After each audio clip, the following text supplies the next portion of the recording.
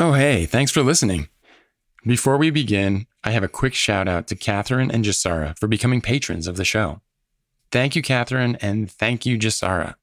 They signed up to become members of the Future Hindsight Civics Club, and you can too.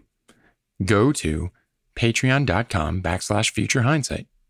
Being civically engaged is so important right now, and we want to help you go deeper. That's why we created the Civics Club. You can hear from our guests on what inspires them and what can inspire you too.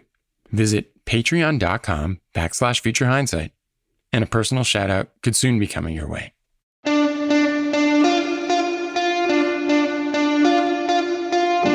Welcome to Future Hindsight. I'm your host, Mila Atmos. Each week, I speak with citizen changemakers who spark civic engagement in our society. Our guest today is Alexander Hurdle Fernandez. He's the author of State Capture: How Conservative Activists, Big Businesses, and Wealthy Donors Reshaped the American States and the Nation.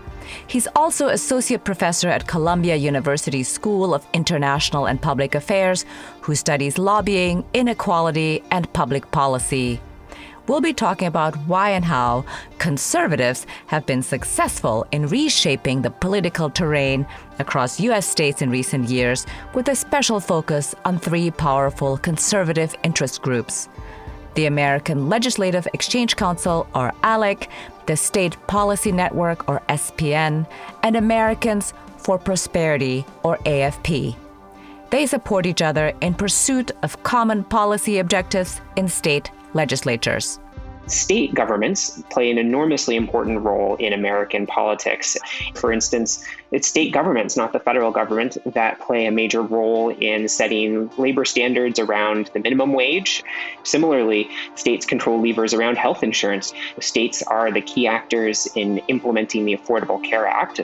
And lastly, states are in charge of administering elections. We discussed the strategy of conservatives to build political power through capturing state governments and implementing policies to change not only social and economic outcomes, but more importantly, to make it easier to win elections and weaken political opponents. Let's listen in. Thank you for joining us. Thanks so much for having me. In your book, State Capture, you analyzed how the troika of ALEC, SPN, and AFP built political power. I think maybe a good way to start is to define state capture. Thanks for having me on to discuss this question of power building, because I think it's so crucial to understanding why conservatives, and especially the organizations you mentioned, have been quite successful in reshaping political terrain across the states in recent years. And state capture refers to the idea that a set of organizations, a movement, can capture political office and redirect the resources of government, the decisions made by government, to benefit their interests. In my use in the book, it simply describes the fact that a concentrated group of organized interests, wealthy individuals, have used state levers of power to reshape governance. Why would an organization or political party want to capture state government? Because I think that's also not 100% understood by people who are casual observers. State governments play an enormously important role in American politics, and especially in the current era. They control a variety of levers that directly shape the experiences that everyday Americans experience in their daily lives. So, for instance, it's state governments, not the federal government, that play a major role in setting labor standards around the minimum wage, given that Congress has declined to address the minimum wage for over a decade now. The decisions made by states determine how much someone can get paid. Similarly, states control levers around health insurance. States are the key actors in implementing the Affordable Care Act. So whether or not you and your family can get affordable health insurance coverage, that's a state level decision, not a federal one. And lastly, states are in charge of administering elections. I think that's something that more and more people are discovering these days as some states move in the direction of California, Colorado, Washington, and are making it easier for people to vote, not just in the pandemic, but more generally. For instance, registering everyone to vote or allowing people to vote by mail. At the same time, a number of states are moving in an opposite direction to curtail voting rights and make it harder for people to participate in politics. And that matters, of course, not just for state level decisions, but for politics as a whole. So what you did really well in your book is explain how the troika of ALEC, SPN, and AFP build power. Can you explain who they are? Who is ALEC, and how does this organization relate to SPN and finally to AFP? So the Troika refers to a set of three organizations: the American Legislative Exchange Council, the State Policy Network, and Americans for Prosperity. They are separate organizations that are involved in different aspects of state policy and politics. But what makes them so effective is that over time, they have each carved out a different comparative advantage in the states. So the American Legislative Exchange Council is the oldest of the three organizations, operating since the 1970s, and it's carved out the niche of working with state lawmakers to give them ideas for legislation, to give them supports that they need to move that legislation through government, and then also provides support for lawmakers after they've introduced and passed those bills. So ALEC, if you will, works inside of state legislatures. The State Policy Network is a newer organization, really got off the ground in the 80s and grew in the 90s and especially the early 2000s, and it provides support outside of the legislature. It's a network of state-level think tanks that produce research reports, give legislative testimony, sometimes conduct polling and bring lawsuits, and they focus on conservative pro-business issues like the ones that ALEC tends to prioritize in the legislation that it develops for lawmakers.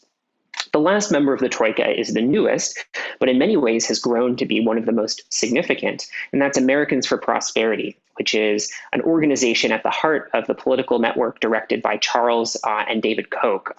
Americans for Prosperity is something like a political party in the sense that it has a federated structure. There are state offices, local offices, national offices, all working together, and it's involved in both elections and governance. It tries to elect very conservative lawmakers to all levels of government, from city councils to state legislatures, even to Congress and the presidency. It also tries to shape what those lawmakers do once in office, and they put outside pressure on lawmakers to pursue the same sort of conservative pro-business priorities that ALEC and the State Policy Network also pursue.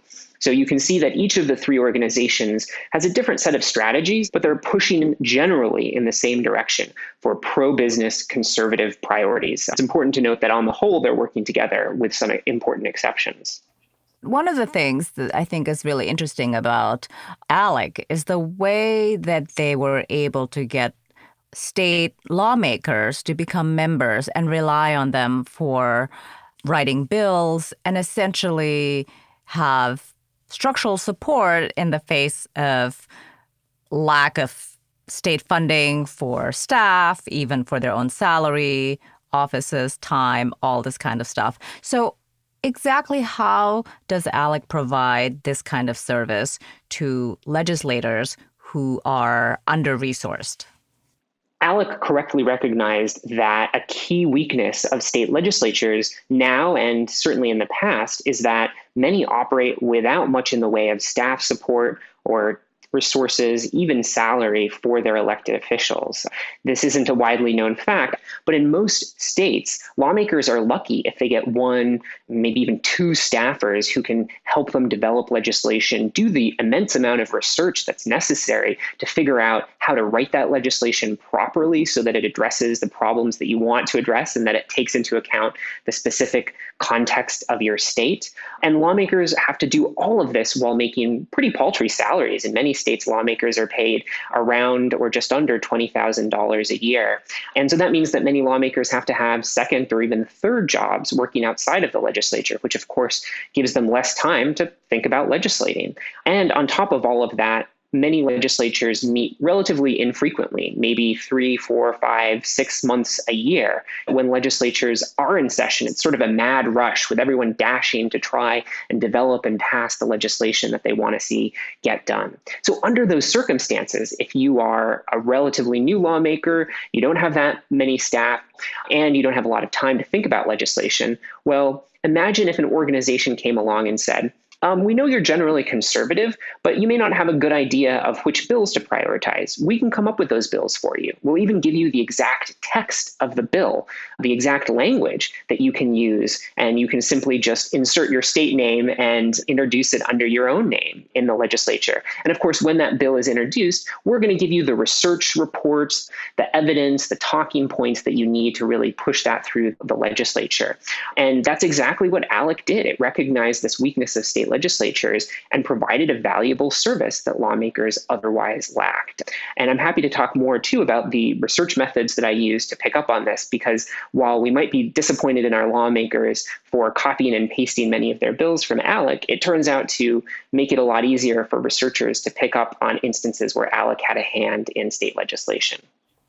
Please go ahead. Tell us a little bit about your research and how you did this. I thought this was super fascinating, and I think the audience will too.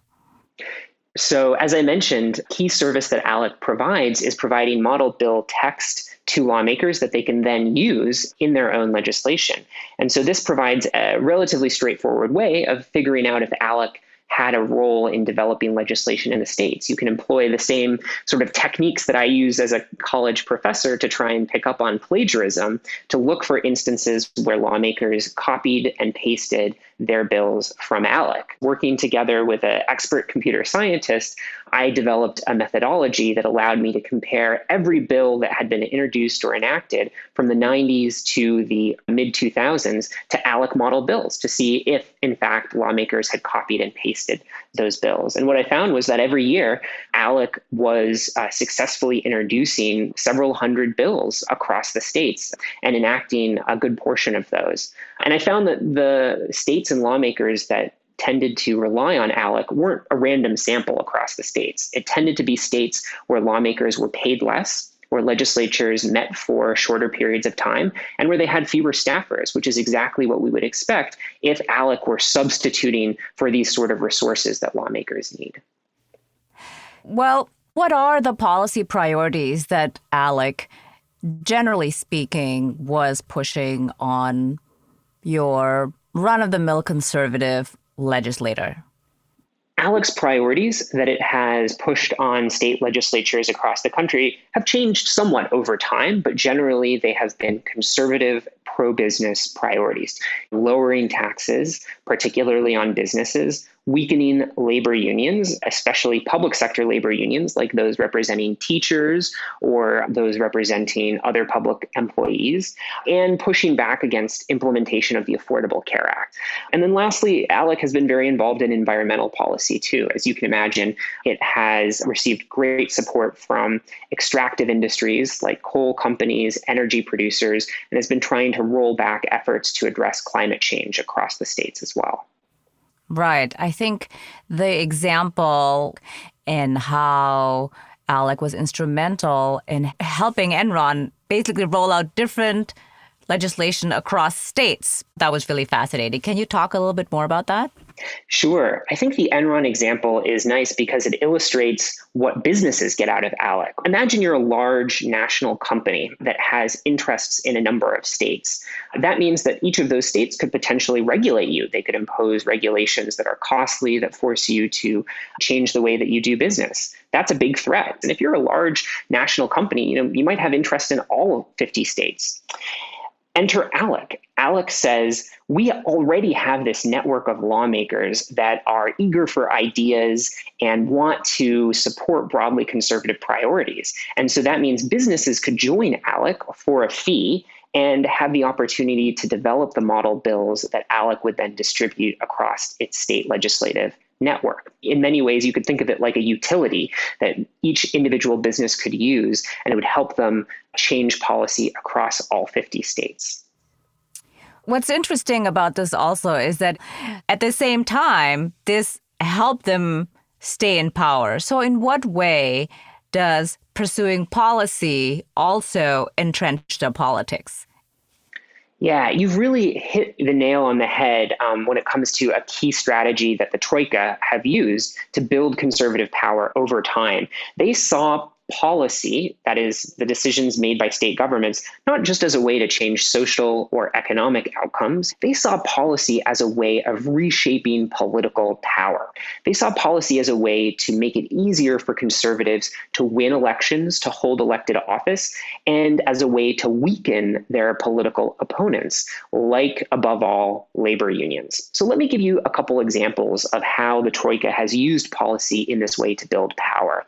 Perhaps no example is clearer than with legislation on labor unions. And here the Troika has been a long-time promoter of what are known as right-to-work laws. Those are laws that say that unions in a particular state cannot charge non-members for things that the union does for those non-members. So, for instance, collective bargaining. If you're not a member of a union, but there's a union at your job, you would have to pay fees to cover that collective bargaining agreement that you benefit from. But in a right-to-work state, you don't. So unions often call these laws free rider laws. And ALEC, assisted by the State Policy Network and Americans for Prosperity, have pushed these laws with great success in recent years as a way of weakening labor unions. They never saw this as being purely an economic issue. When you look through the archives of these organizations, they saw it in political terms. The argument that they made to lawmakers was, pass this law and you'll weaken labor unions, who are a key contributor for the Democratic Party, for progressive lawmakers. That'll make it easier for you to win elections and hold office in future years. Indeed, I've done research outside of the book State Capture that looks at the political consequences of right-to-work laws and found that they lower Democratic vote shares across multiple elections, presidential elections, gubernatorial elections, congressional elections, and they make it less likely that unions contribute to the Democratic Party. So there's a real durable shift in political power that accompanies these laws. Shout out to this week's sponsor, The Jordan Harbinger Show. We're so grateful for Jordan's sponsorship this season and his dedication to supporting independent podcasts like ours. Like me, Jordan uses interviews with experts, activists, and everyday people to bring insights and tips on a variety of subjects. He pulls concise wisdom and thought-provoking anecdotes from his guests, which makes his show a fun listen week in and week out. When you head over to his website, you can check out one of his most recent episodes with actionable advice on how to avoid scams, or listen to his interview with Dr. Anders Ericsson on the science of being a professional expert. If you like Future Hindsight, you'll likely enjoy The Jordan Harbinger Show too. Search for The Jordan Harbinger Show on Apple Podcasts, Spotify, or wherever you listen to podcasts. You can also find the show at jordanharbinger.com. I thought it was really surprising, and I had no idea that the NEA is so instrumental as a labor union in having real civic engagement from teachers at the state level. And that makes perfect sense because teachers are well educated and they are closely connected to community, so they understand what the issues are.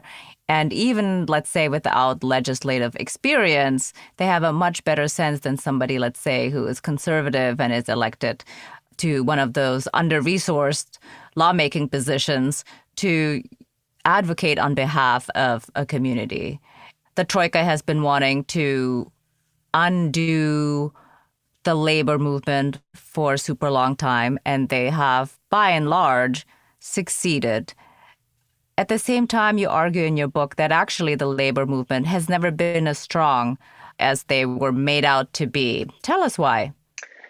You mentioned the National Education Association, the National Union of Teachers, and I think it's important to separate out the experiences of private sector workers and their labor unions and those from public sector labor unions.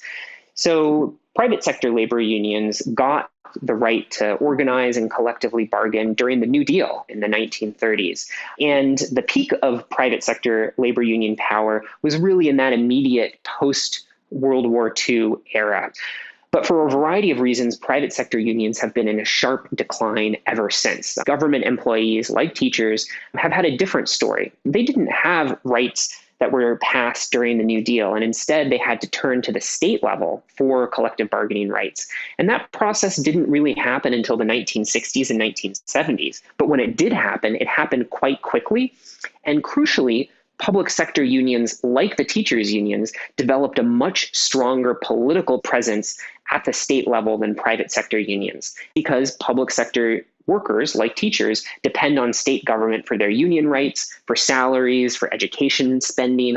And so the right saw this happening and got worried, because here was an organization on the left that was rapidly gaining power. It was a federated organization in the sense that they had a presence in multiple states at the state and local level.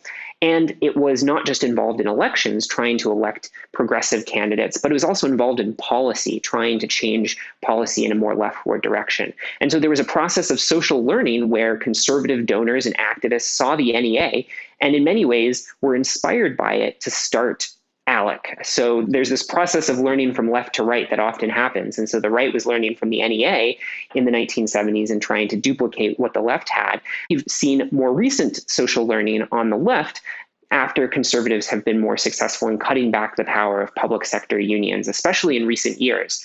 The ones that I will flag are state level cutbacks in public sector bargaining rights, like those championed in Wisconsin and Iowa that were spearheaded by the Troika. And then equally important is a Supreme Court decision named Janus, which is a court case that rules that all public sector workers across the country are now effectively right to work. So that means that they do not have to pay union dues, even if they benefit from the union. And that was a case that was supported by Americans for Prosperity and the State Policy Network.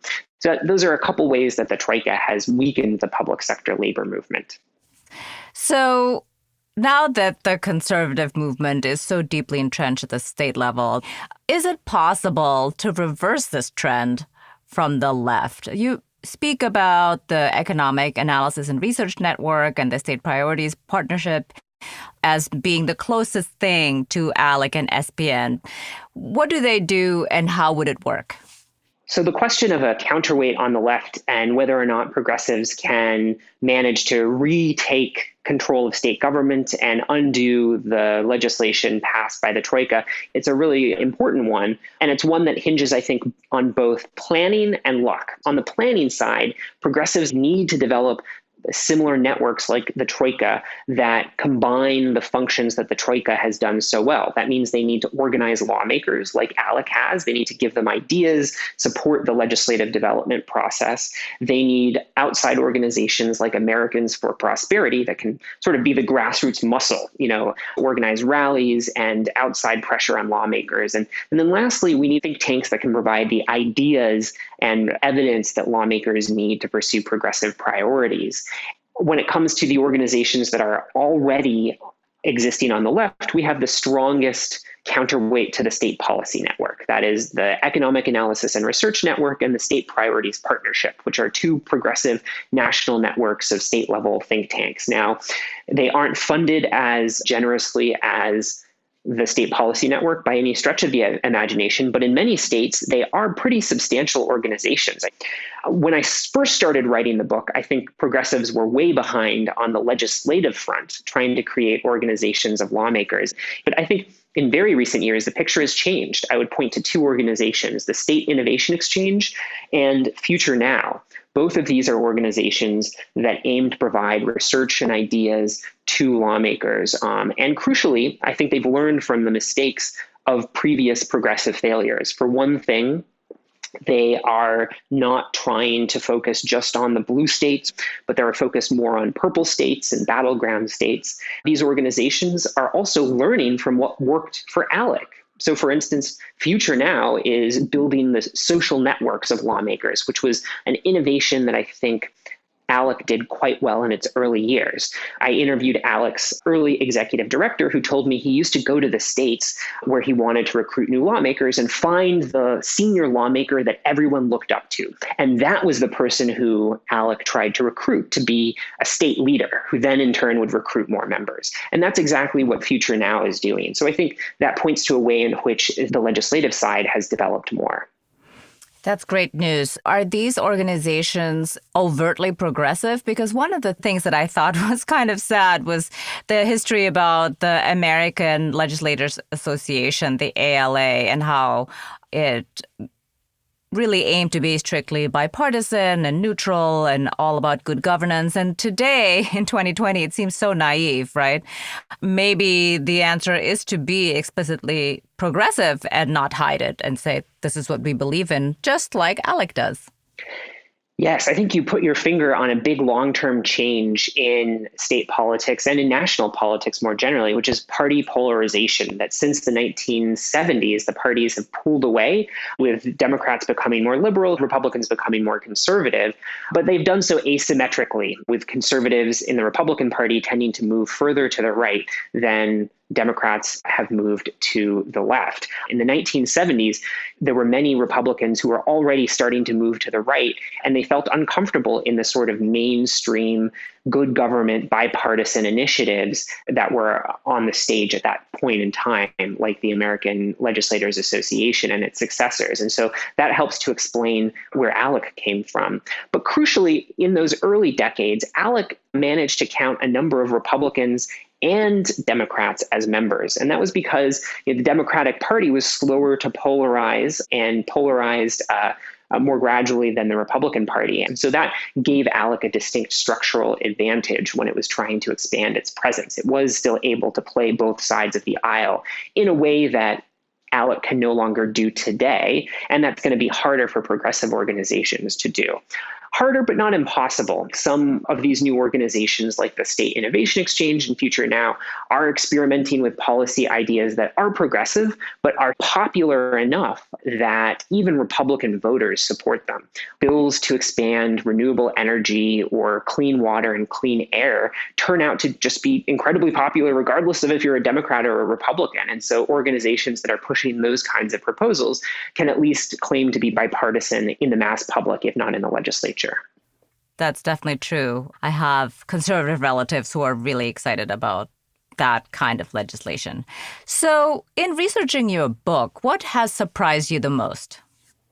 I think it's the process of what's happened on the left and how reluctant for many years progressives were to learn what worked on the right and at least replicate elements of what worked for the right. I think there's a narrative on the left that progressives can't copy or learn from what the right did because, one, they just have more money than the left, or two, that conservatives are sort of ruthlessly focused on reducing the size of government and therefore just have an easier time getting all of their partners on the same page. And that's just harder for the Democratic Party. Both of those things are partially true, but not as much as progressive donors and activists would like to think. So on the money front, it is true that ALEC, SPN, Americans for Prosperity have benefited from enormous sums of resources invested by private sector businesses and wealthy donors.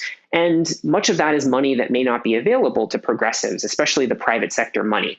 But it turns out that there are a number of progressive donors. And if you add up the resources that national groups based in DC get, there's a lot of money on the left. It's just not being directed towards state level organization building in a consistent way. So I think the story there is a money mismatch, but it's an allocation problem on the left, not an overall levels problem.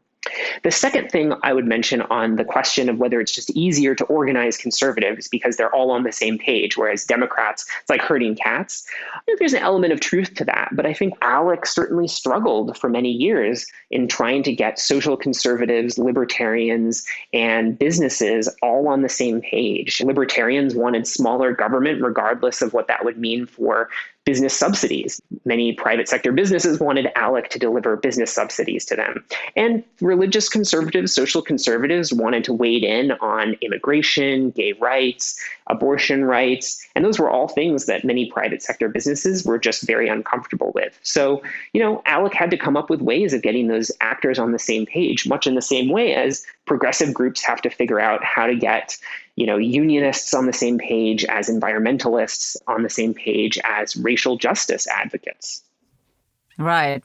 If I wanted to acquire and exert political power, what are two things that I can do? Oh, that's a great question. So perhaps unsurprisingly, I would say that all Americans should be paying a little more attention, probably a lot more attention to what's happening in their state capital. And I say that for two reasons. One is that one of the reasons why concentrated interests like the Troika can be so successful in shaping policy, often in ways that many people disagree with, it's because people aren't paying attention to what's happening in the state house. And so the more that citizens can hold their legislators accountable, the less likely lawmakers will try and enact policies like those favored by the Troika that run against majority preferences. The other reason is there's just so much more room for change in the short run. Congress is deeply divided and dysfunctional in ways that are going to take significant reform. On the other hand, state lawmakers and state legislatures today could take action on a number of pressing issues, whether it's climate change, access to health insurance, labor union organizing rights, and related to COVID, making sure that people stay safe during the process of reopening. Those are all things that state legislatures could be addressing now. And so if citizens hold their lawmakers accountable on those issues, we're more likely to see change. That's good advice. Looking into the future, what makes you hopeful? So I concluded the book right at the end of 2017 with a few additional references thrown in there. But that meant that by the time I was writing the book and finishing it, I had missed the Red for Ed protests that were starting to emerge in conservative states in the start of 2018. When we looked at those protests, which involved teachers striking, protesting, having these huge rallies to protest low education spending in these very conservative states like West Virginia, Kentucky, Arizona, and the fact that they were able to secure not just support from their local communities, many of whom were very Republican, but also policy change that started to give me hope about the potential for collective action to reverse a lot of the state capture that we've seen. And my hope for collective action has only increased with the recent protests around racial justice as well. In many ways, there's a through line between those kinds of early strikes that we were seeing across the states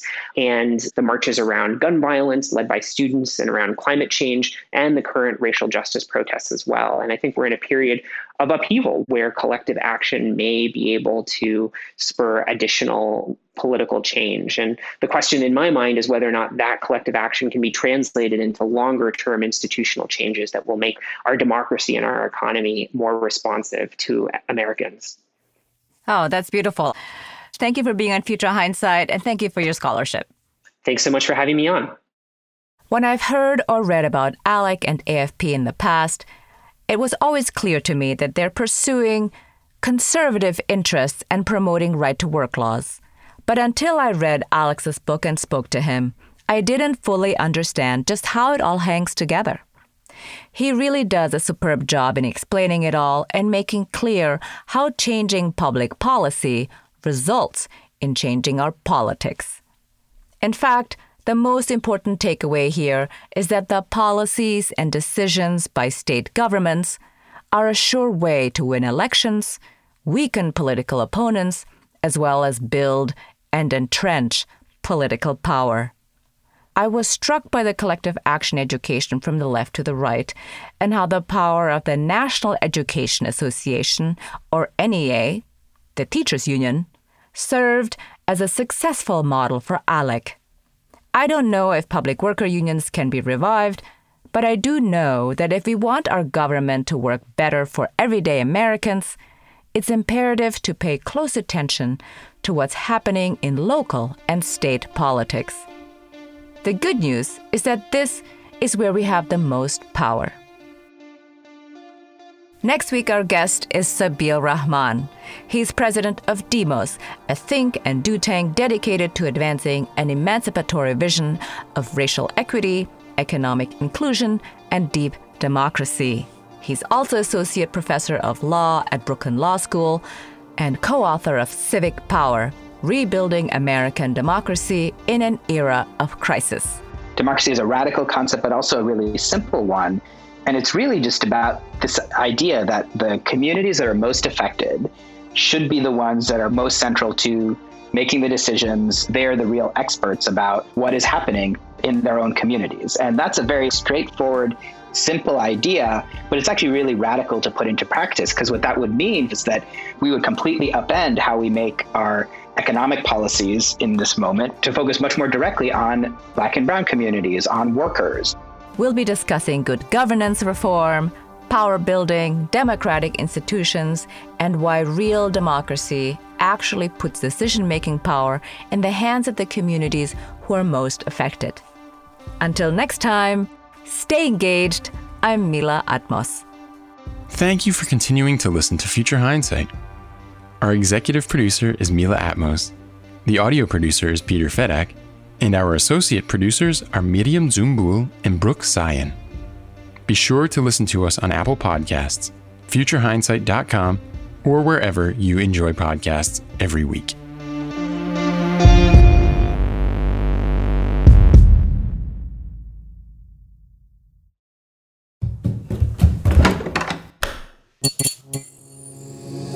This podcast is part of the Democracy Group.